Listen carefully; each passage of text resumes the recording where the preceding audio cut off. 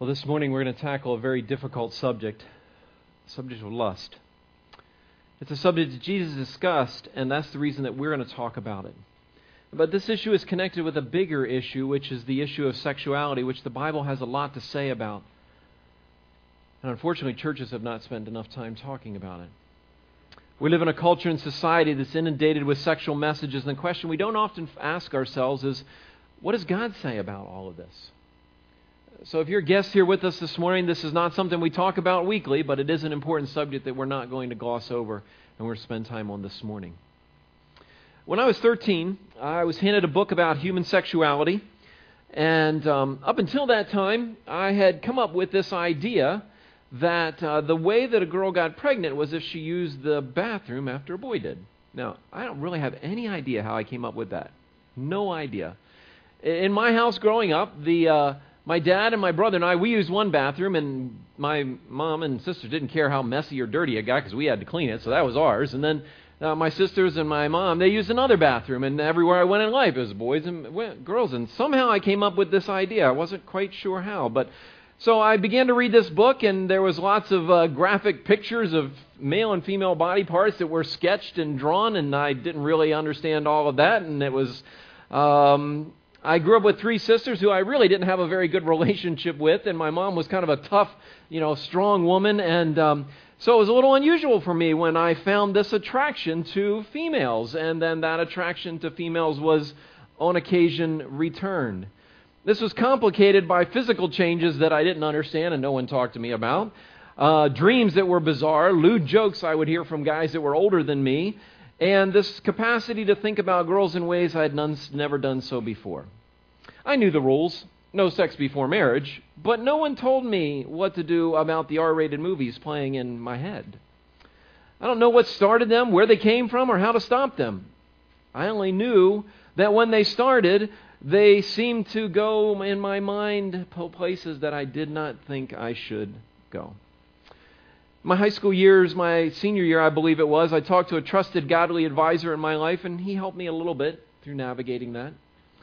College brought me into serious relationships, and in those serious relationships, the struggle continued with the only boundary being pay attention and guard what you watch and what you think about.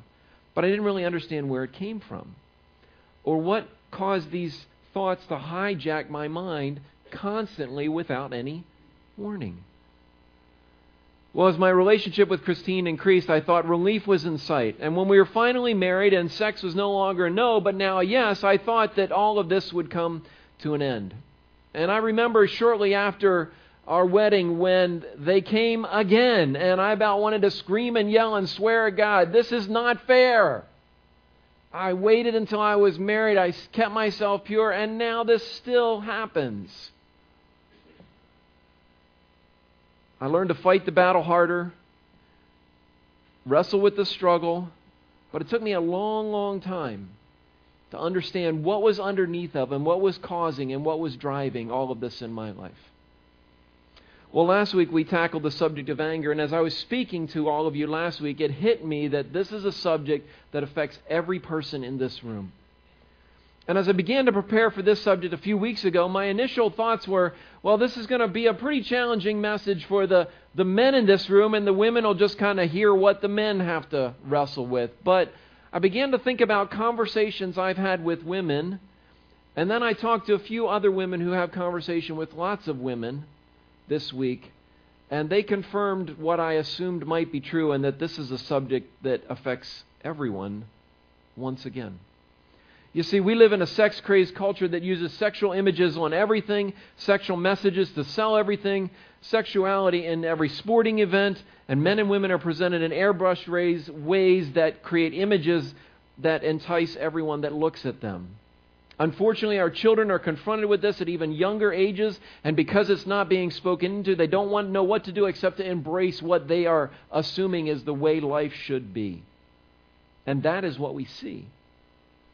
What Jesus is going to talk about this morning, and what I'm going to challenge you with, is what we don't see, what is unseen, what goes on in the battle and the struggle in our minds.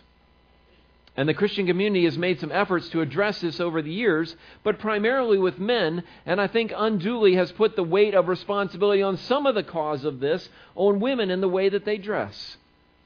Only recently has that bias started to be confronted, and a recognition that this is a human struggle that we all are faced with, no matter what age you are. And this morning we're going to look at what Jesus had to say, what He confronted in that day, and the challenges that has for us in our lives today. If you haven't been here with us, we've been in a series entitled Sitting at the Feet of Jesus, and we've been learning from Him as He's speaking to a large group of people who had chosen to follow Him in a message called the Sermon on the Mount. If you have your Bibles, if you would turn to Matthew chapter 5. If you don't have a Bible, our guys have some and they'll pass them out. It's going to be on page 596 on the Bibles that they are passing out. And Matthew chapter 5, page 596. And in the Sermon on the Mount, Jesus surprises us by telling us who's invited to be a part of the kingdom of heaven. It surprises us because these are not the people that we think, the good and righteous people, the people that do everything they're supposed to. That's not who Jesus says are invited in. The ones that are invited in are those whose hearts are open to Him, and usually that are people that are on the outside, on the edges, on the fringe of society and culture. He then goes on to tell us that their lives will be so radically transformed that they will be like salt that seasons the culture and preserves it. They will be like a light that cannot stay hidden, that has to shine to people all around them. And this is because Jesus showed up. He's the final piece of the puzzle that they were waiting to try to understand. And then last week we began to tackle a series of 6 questions that Jesus raises. And He doesn't say, like He says in other places, it is written. He says, you have heard it said.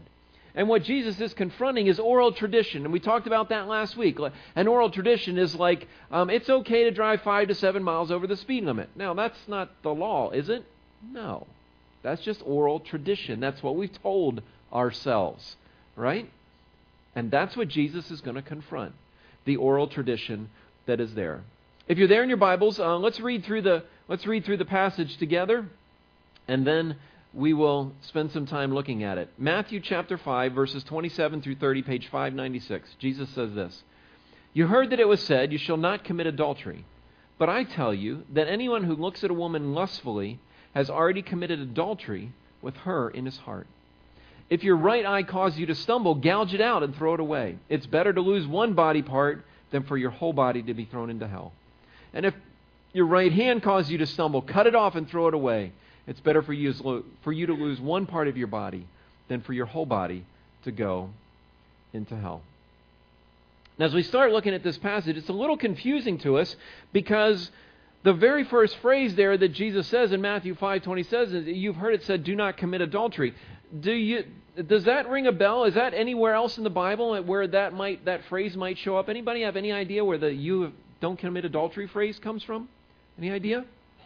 10 Commandments, right. Exodus 20, Deuteronomy 5. Jesus said, don't commit adultery. And it kind of leaves us scratching our head a little bit because this is not a word that we use in our culture today. We would use the word like an affair or inappropriate relationship. Those are the ways that we use this word today. But the word adultery simply means a man or a woman who has sexual intercourse with a man or woman who's not their spouse is called adultery. And that's what Jesus is talking about. And it was widely held and widely believed that adultery came with a high price tag in the Jewish community. Usually someone caught in adultery lost their life. That was the penalty. You say, why was it so strong? Well, we're going to talk about the significance of marriage next week in the passage we're going to look at. But one of the reasons why I think it's so strong, not only did God establish it at the very beginning, but He used this picture of a husband and wife in this intimate relationship to describe God's relationship with the people of Israel. Repeatedly, He talked about them living in adultery. The people of Israel, the whole nation. Why?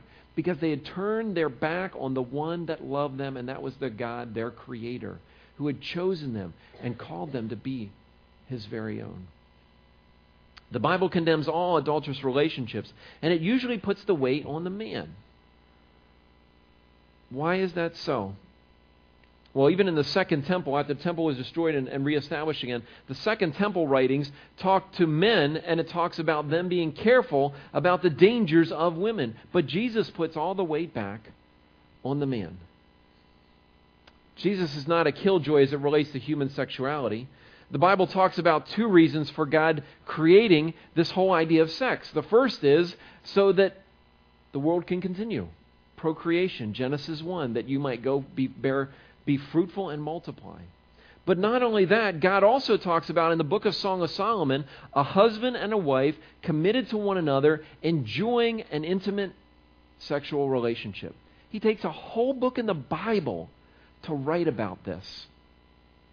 Very different than the Victorian prudence, which said it can't be talked about, can't be discussed, it's almost shameful to even think about it. And God says it's something to be celebrated because it pictures my relationship with my people. It pictures the relationship that Jesus has with the church, the bride of Christ.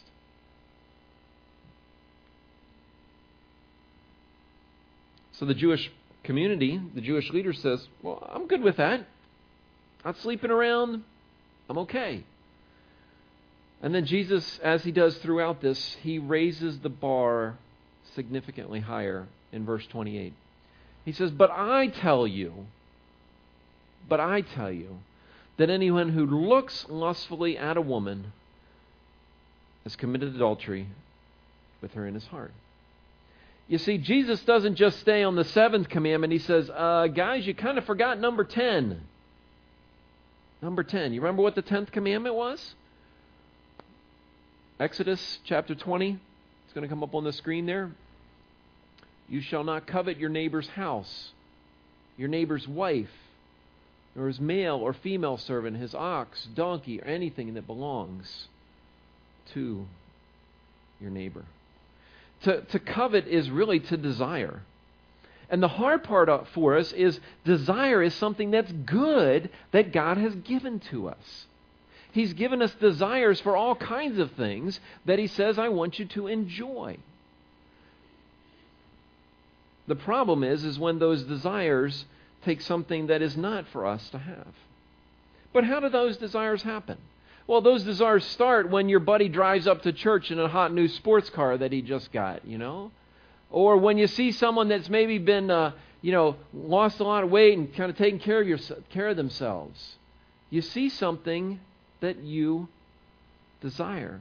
And it often happens very, very innocently, doesn't it? For those of you that have been to my house or a small group with us, one of the things that my wife does very, very well is make chocolate chip cookies. She doesn't think she makes good chocolate chip cookies, but I think she makes great chocolate chip cookies. And people tell us that she makes really, really good chocolate chip cookies. And so, these chocolate chip cookies, she makes them, and we have a counter there, and she sits all these cookies out on the counter, and, the cookies look really, really good. And I walk by these cookies, and she'll tell you, I don't eat a lot of sweets. I really don't. And I kind of ignore most of those, but these are really, really hard to pass up, aren't they, Frank? They're really, really hard to pass up. Why don't you try one there? You want one, Diane? All right. How about you, Kelly? Michael, you going to take a cookie? Oh, he's not going to pass one up, So, see, no eggs today. They get cookies. Poor Stan, he's not here this morning. But it's really, really hard for me to pass these cookies up. I mean, fresh out of the oven, they're on the counter. And I can justify it. I can say, well, I ran earlier today and I haven't eaten any sweets for the last couple of days. And it starts to play that in my mind. I'm like, hey, I can have a cookie, right? There's nothing wrong with me having a cookie. Is there anything wrong with me having a cookie? What do you think? No, there's nothing wrong with me having a cookie. But there's a problem because when I eat one cookie, that cookie is so good, I can't just stop with one cookie. I have to eat a second and a third cookie. And Frank he's looking like he wants another one down there, and that's what happens. And then by the time I got 3 or 4 down, my wife comes in and like, who took all the cookies, and I'm like, sorry, hon, but that's what happens, isn't it? Something good, something innocent, something that's just what God's given us to enjoy, something good, something delicious. It all of a sudden takes over, and it then leads us to a place that we did not want to go to. You see, lust, as we're going to talk about it here, is a desire. It's a desire that God has given to us for that intimate personal relationship. But it's a desire instead to foster sexually explicit thoughts that we conjure up in our mind and in our imagination. And God says these will lead you to very dangerous places. Look at James chapter 1. James chapter 1, verses 14 through 17. Let's go to James 1, the next one there. It says this, "But each of you is tempted when you are dragged away by" what? "Your own desires and enticed. Then after that desire has conceived, what does it give birth to? Sin. And sin, when it's full grown, gives birth to death." It pictures for us the path that happens. You see, someone doesn't just walk around the corner and fall into bed with someone else and have an affair, do they? No. It starts in their mind, way back here. And they conjure it up, and they entertain it, and they stay there. And then the conjuring up and staying there becomes flirtatious thoughts, and then those flirtatious thoughts becomes flirtatious words, and then those words move to touch, and that touch moves to time, and that time moves to intimacy. And Jesus takes us all the way back to the very beginning. All the way back to the beginning. And says you have to pay attention to it at that place. Because what happens when lust occurs is you use someone else to fulfill your fantasies. And Jesus says when you open that door and you use that person that I have designed as someone in my image to be enjoyed, and you take them and use them for yourself, it is as if you are committing the act of adultery. Literally mental rape.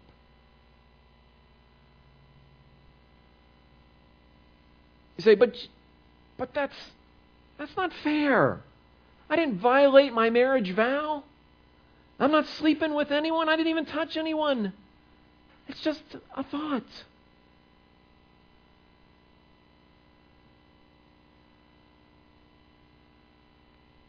But Jesus says when you do that, and you entertain that thought, you take something that is not yours to meet a need in your life in a way that God has not made possible for you to have. The danger is that Jesus knows that once you open that door, you will set yourself up for the potential for a sin that can wreck your life.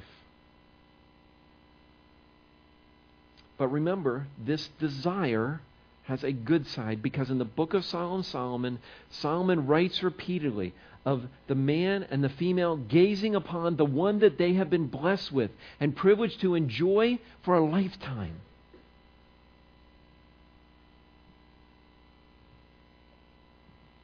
So what did Jesus say to do about it?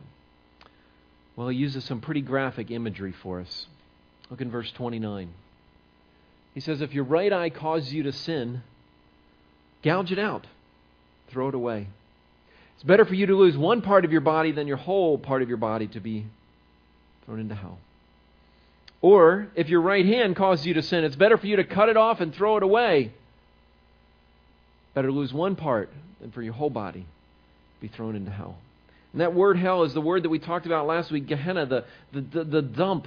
He said it's better to lose one part than for you to completely lose your life.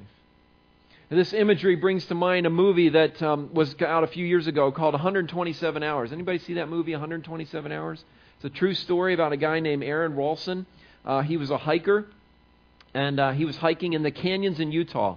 And he was hiking in the canyons in Utah, and he slipped down in a canyon. And as he slipped down in this canyon, an 800-pound boulder fell down into that canyon and pinned his arm against the wall of the canyon. And he was trapped there, called out for help. He was trapped there for 5 days.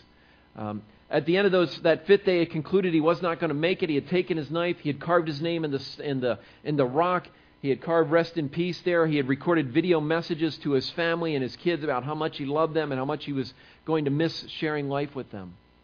But at the end of in the sixth day, all of a sudden for him, his will to live took over. And in a moment of desperation, he realized the only way he was going to get out of that canyon is somehow get his arm removed, his body removed from his arm that was pinned, because there was no way he was going to move that boulder. And so what he proceeded to do is he proceeded to break both of the bones in his arm. And then after he broke both of the bones in his arm, he took his rusty knife that he just carved in that rock and proceeded to sever his arm. After he did that, he climbed up out of the canyon, rappelled down out of the mountain, and then walked 3 miles to find someone that could help him. As everyone's watching that movie, there's one question going through their minds. And that one question is, would I be willing to do that? Would I be willing to cut off my arm to save my life? Would I be willing to do it? And he concluded, it's just an arm. It's just an arm. He concluded, I can give up something that is meaningful to me because I don't want to miss out on the things that my wife and I might be able to experience. And I don't want to miss out on the life that I might have with my kids. And he was willing to sacrifice something that had been meaningful to him so that he can live. And Jesus uses a very shocking statement almost to get our attention and to wake us up that this is a really, really, really serious thing. And to say, would you be willing to sacrifice a physical part of your body so that you could live in freedom and peace and joy and not be trapped in the bondage of this? The religious leaders didn't quite understand what Jesus was talking about. He wasn't suggesting self-mutilation. The Pharisees, there was a group of the Pharisees known as the Bleeding Heads, and these individuals were known as the Bleeding Heads because in an attempt to not look at women, they walked around like this and ran their heads into things all the time, and their heads kept bleeding, and that was their attempt to avoid the problem. There was a church father named Origen of Alexandria who attempted to deal with his own temptations and desires by limiting himself what he would eat and limiting his sleep and possessions, and he even chose to become a eunuch to try to deal with his sexual temptation. Fortunately, the church outlawed that in 325 AD. But I don't think that's what Jesus is talking about. I think he's trying to get our attention. Because in Mark chapter 7, I believe it's Mark. Yes, Mark chapter 7, look what he says in verse 21. If we can go back one slide to verse 21. There it is. For from within, out of our hearts, come evil thoughts, sexual immorality, theft, murder, adultery, greed, lewdness, evil, slander, arrogance, and folly. All these evils come from inside and defile you. You see, I could tell you that you need to read these books, and I could tell you need this filtering software on your computers, and I could tell you that there's probably certain things you should avoid looking at, and those would be good things to do, and we need to set appropriate boundaries in our lives. But if that's all we do, then have we not done what the Pharisees did and just create more rules around the laws and never really get to the matter of the heart?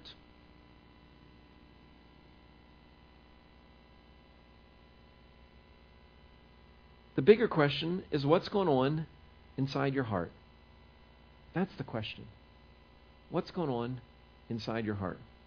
Our ushers are going to pass something out to you, and as they pass something out to you, I just want to ask you if you just kind of hold on to that for a moment. But in order to understand what's going on in our hearts, I think we first of all have to continue to understand this whole idea of lust. What is lust? Lust is something that draws us into a temporary fulfillment that will cost you long term. It's a temporary fulfillment that will cost you long term. Let me give you an example. There was a king by the name of David, and the Bible tells us this story that at this point in his kingship, the nation of Israel was at the largest level of expansion that it had ever been in human history, and since that time, even up till now. And he was at home one night, up on his rooftop. He happens to look one direction and see a woman bathing. He then invites her into his home, has sexual intercourse with her. A child is conceived. He proceeds to kill this woman's husband. The baby ends up dying. His family is in conflict, and he's not allowed to build the temple as a result of that. One act, one decision, one choice that started simply as a look but it led him down a path that ultimately ruined his life.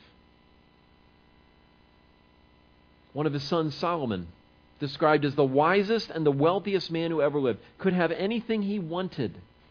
And instead of learning from his father's mistakes, learning from his father's struggles, he multiplied those struggles. Often what happens in our lives, our children's struggles are multiplied on top of ours. Powerful motivator for us as adults to deal with the issues in our hearts now and not let them be ignored.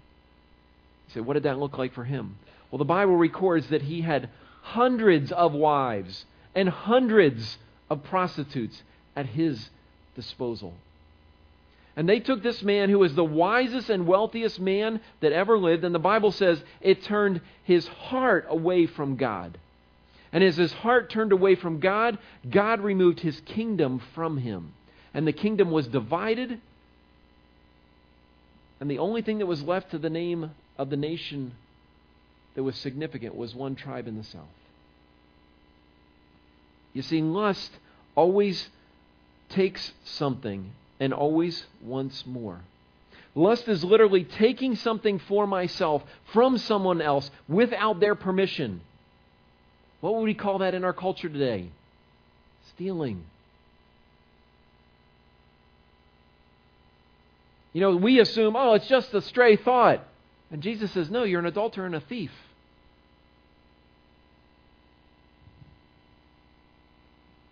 You see, God's design is that we would experience unconditional love. A love that loves us regardless of who we are, where we are at, what's happened in our lives. His design is that we experience that kind of love as a child from our parents, most meaningfully often from our mothers. And that we, as we move on in our lives and we enter relationships, that we commit and we give ourselves to someone else. That we give ourselves to say, I love you no matter what we go through, no matter what I'm going to face, I love you. And out of that love comes the erotic, intensive love of intimacy that God provides. But if that kind of love is pursued without that unconditional love and acceptance, it's never enough. It's never enough. Take the little package, the little thing that was given to you, and there's a tiny little chocolate chip. Take that one and eat that one.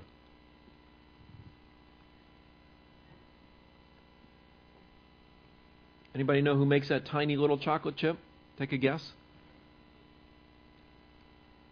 Hershey's. Yeah, Hershey's. Do you know in Hershey's chocolate chip there's no natural sweeteners? And you can't just eat one Hershey Kiss, can you? No. More. Now, here's another one. Take this one. Put this one in your mouth.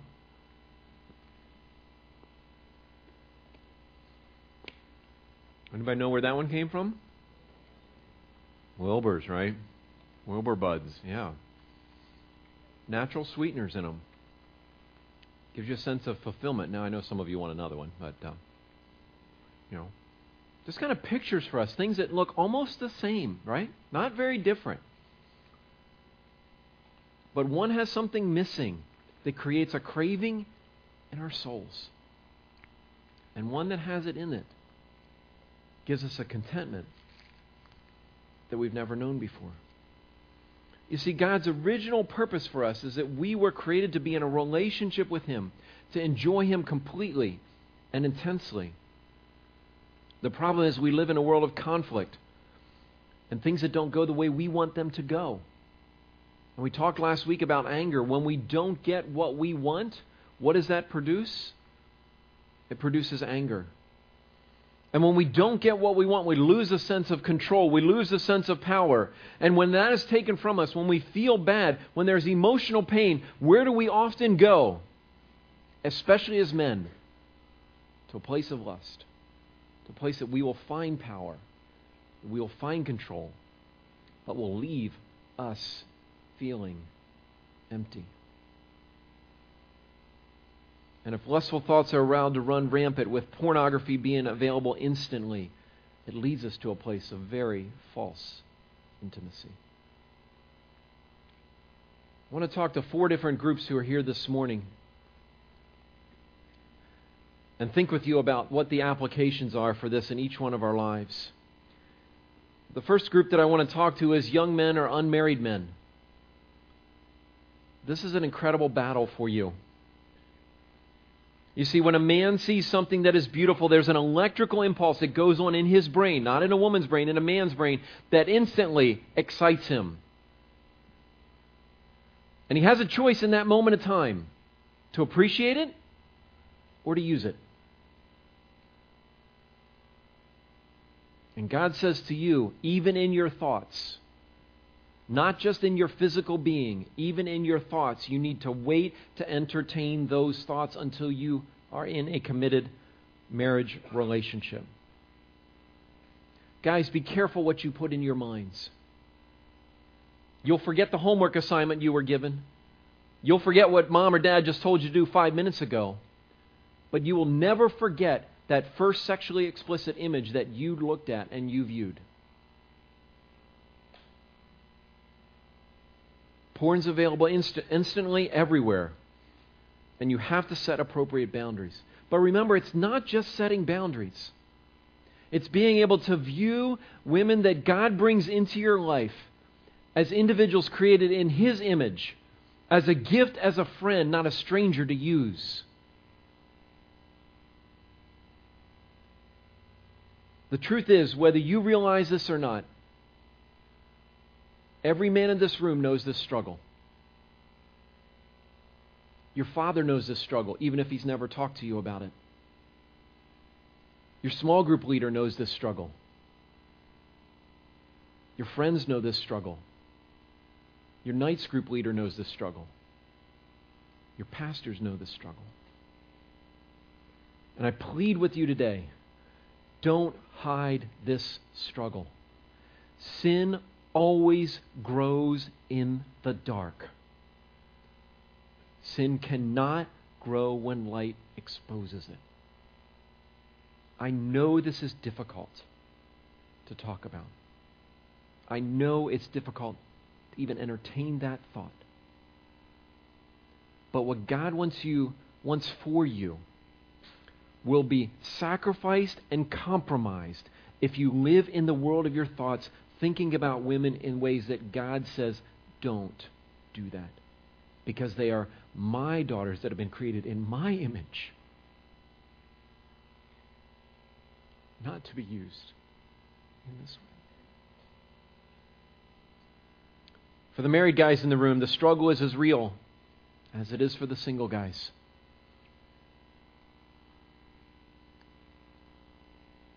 Unresolved anger in our lives for men often results in them viewing porn. No surprise, Jesus said, deal with your anger first, is it? And deal with it right away. You see, you were designed to experience the warmth that I talked about from a woman in your childhood, and if that didn't happen, you will pursue that and seek that somewhere else, even if it is false and even if it leaves you longing for more. If you pursue a false intimacy and the warmth that you think will come from it, it will disappoint you every single time. And you know that I'm not telling you anything new. But for the sake of your wife, for the sake of your sons and daughters, no matter how old you are, tackle this issue in your life. Don't ignore it. I had someone this morning approach me, 20 years my senior, and say, I thought I was the only one that this was a struggle. Can we talk? Last week I talked about the continuum of anger, and part of it I understood and part of it I didn't. And I understood a man's struggle in this area. As I've shared with you some of that, I've lived with it my whole life. But I've come to understand and come to discover that this is a very real and difficult struggle for women as well. And so I want to talk first of all to the single and the unmarried women. And I know I'm entering delicate territory. Our culture preaches a message to you loud and clear that you have to look a certain way and you have to appear a certain way. And if you look a certain way and appear a certain way, then you will get the guy that you want to get. And if you get the guy that you want to get, then you will have your needs met. The reality and the truth is that God has created you as His daughter. And He loves you just the way you are. You see, lust is wanting more in this area of intimacy than God has designed for you at this point in your life. But our culture feeds into this, and curiosity, especially amongst young women, has raised the level of porn viewing by women almost to the levels that it is for men. You know, a fantasy world can be a lot of fun to dream of who that guy is going to be that God might bring into your life for you. But if you spend so much time read and then fantasizing about that individual, the truth is you may never find a perfect guy, because I hate to tell you, there aren't any. We're all flawed. Every single one of us.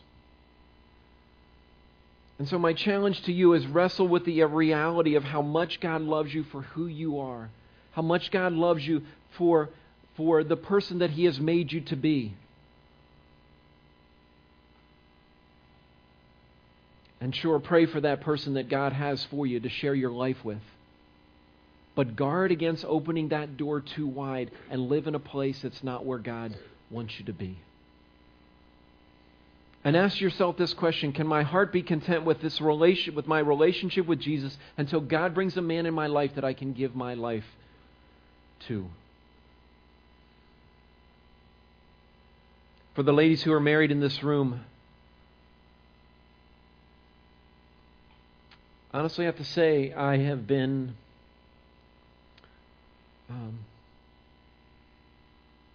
stunned and saddened about how real this struggle is that women face. You see, God has designed you to enjoy physical, sexual intimacy with your husband. And yet for many women, this is not their experience. For most women, it's something that they dread, that they tolerate, that, I got to get this over with. And it's so far from God's design. From abuse that they've suffered as children, to having to live with husbands that are demanding and selfish, and women who want to honor God with their lives and submit to their spouses, they found themselves hating what God has designed as a wonderful gift to them. How do they survive? By living in a fantasy world before, during, and after intimacy, lusting for something outside of what is their experience now. Say, John, how do I survive? I don't have the answers for you. But I know some people that I can direct you to talk to that can walk with you in that. If God has blessed you with a relationship that is filled with great enjoyment, not only relationally but also sexually, know that that is rare. Even in this room. I wish it was different, but it's not. You see, this is a subject that affects all of us.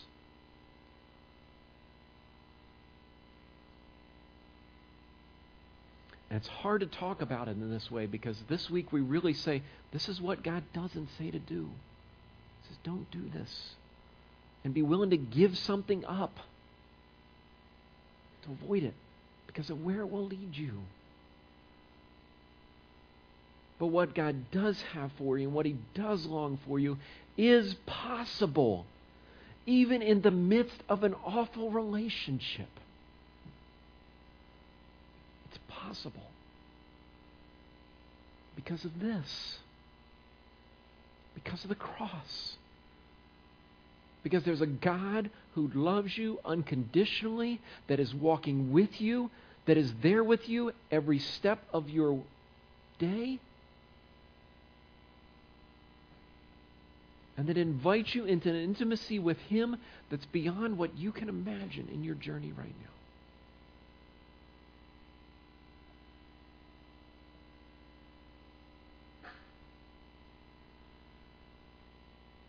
I say, but John, I've messed up plenty of times. I've blown it, and you've even pointed to some things I thought were okay that I didn't realize shouldn't be true in my life today.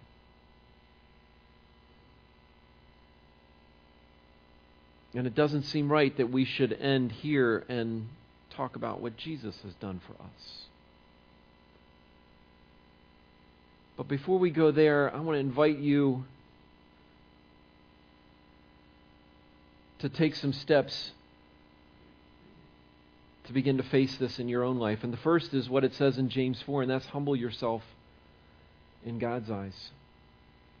You say, how do I humble myself? I humble myself by admitting that this is a struggle of mine, by admitting it's something that I can't control, by admitting it's something I feel powerless to defeat. By commit to living within boundaries of where God has you right now. Boundaries are important, but boundaries are not the only thing God wants you to deal with. He wants you to deal with your heart. Ask God for the patience that's needed, and ask God to deepen your desire for Him.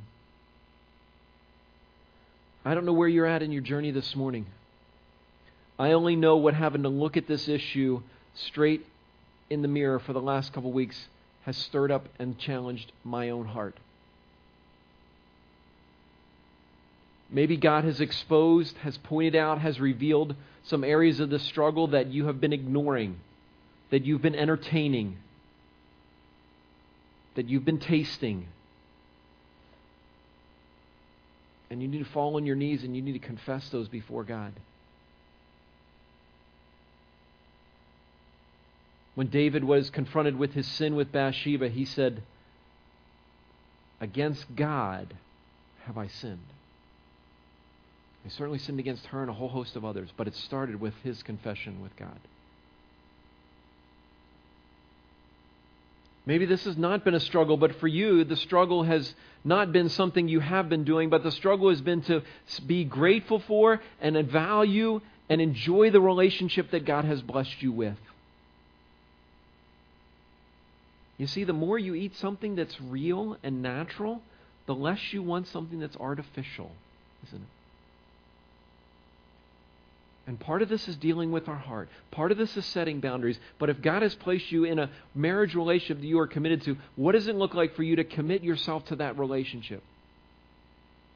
And you say, John, what if there are some things that aren't healthy, aren't good? We're going to talk about that in a couple weeks.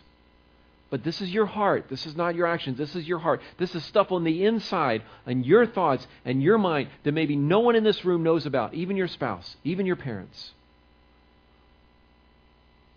And this is you being willing to come before God and saying, God, I don't want this to be part of my life, and I want this to be part of my life. God, if you have me waiting right now until I'm in a relationship, that's what I want to wait for, and help me to do that no matter how hard it is.